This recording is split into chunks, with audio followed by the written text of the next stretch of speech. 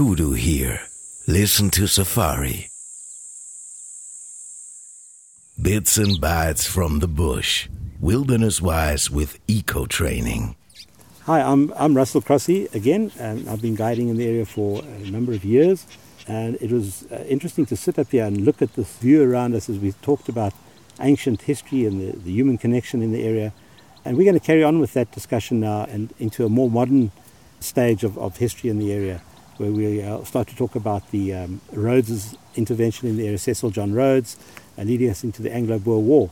Again, the Tuli Block area, Mashatu area, was instrumental in a lot of the later political issues around southern Africa. During the colonial period, none of the other countries, the colonial powers, the European powers, showed much interest in Botswana.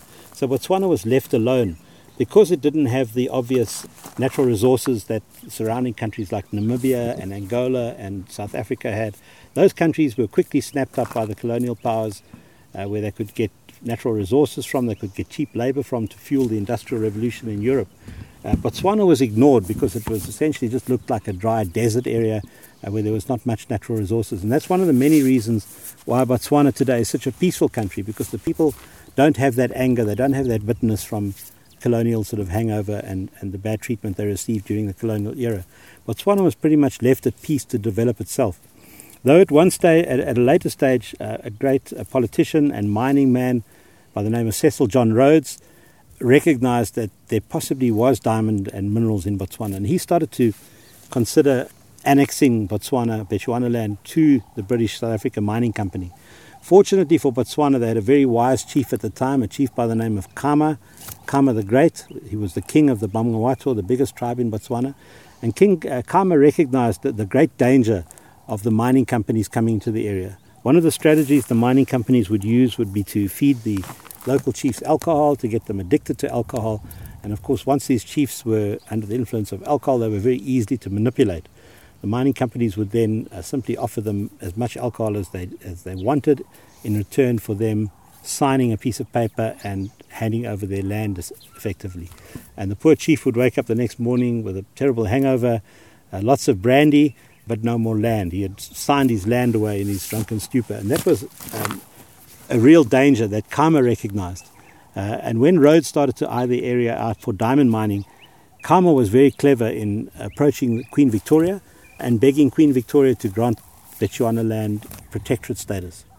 He did this by convincing the Queen that the Boers and the Germans had designs on this territory, and that if the Boers or the Germans annexed the area, it would affect Queen Victoria's dreams of creating a massive empire throughout Africa. He was very, very clever in the way he convinced the Queen that the Boers and the Germans were a great threat to her plans, and he convinced her to declare Bechuanaland as a British protectorate. So again, Botswana was never colonized. It then fell under British protection, which was a much less invasive means of rule than the colonial powers were employing in neighboring countries. Khama was very clever in this way, in that he headed off Rhodes's threats, Rhodes's advances. At the same time, he didn't want to totally alienate Rhodes. He knew that Rhodes wanted to build a railway line through the area to connect the Cape to Cairo. So he went back to Rhodes and he said, well, sorry for that you're not going to be able to mine in our country, but you are welcome to use our territory to build your railway line. And Khama was very clever, because in allowing Rhodes to build a railway line through this area, that would also then create a buffer between the aggressive Boer country next door, who the Botswana feared, and the rest of the Botswana people. So by having the British control the strip of land, it would be in the British interest to keep the Boers from attacking neighbouring Bechuanaland. So that was the idea, was to create a buffer by giving them some of Bechuanaland in order to promote their interests over the Boer aggression.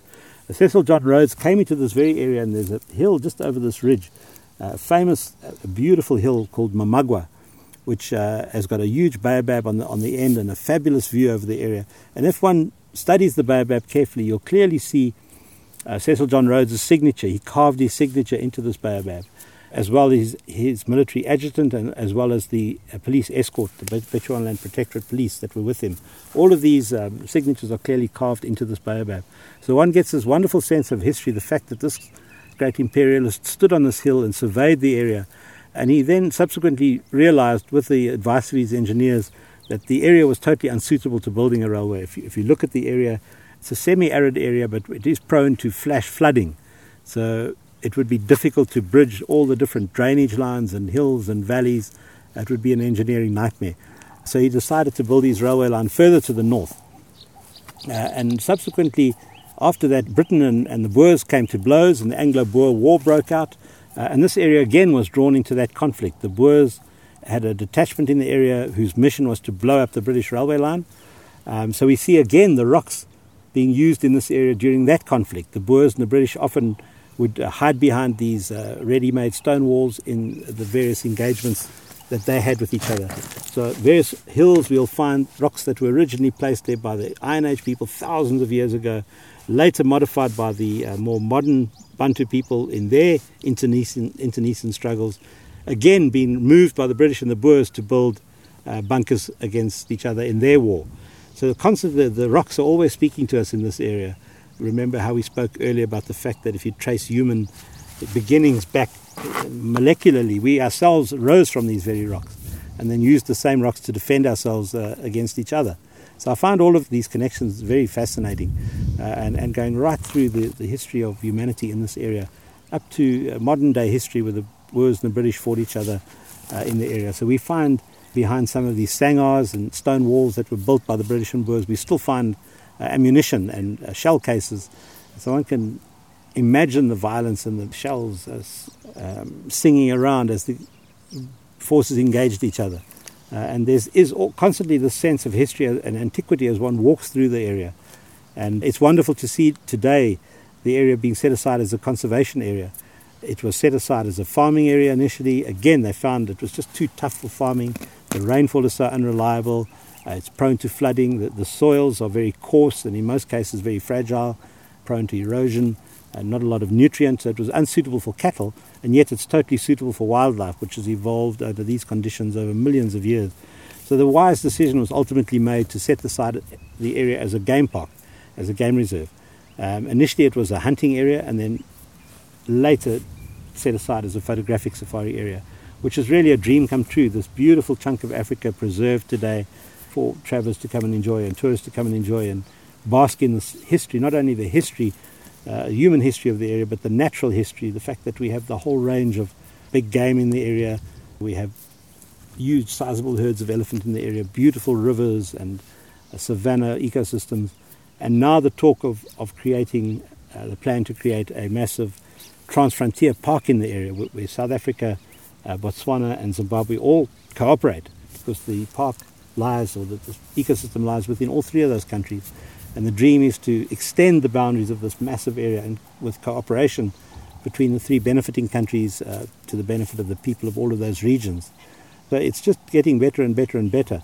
And it's all written in the stones, it's written in the rock walls, it's written in the shells that we pick up, and in the very blood of the animals and ourselves, these connections that we find woven throughout Mashati. For more audio safaris, visit kuduhear.com.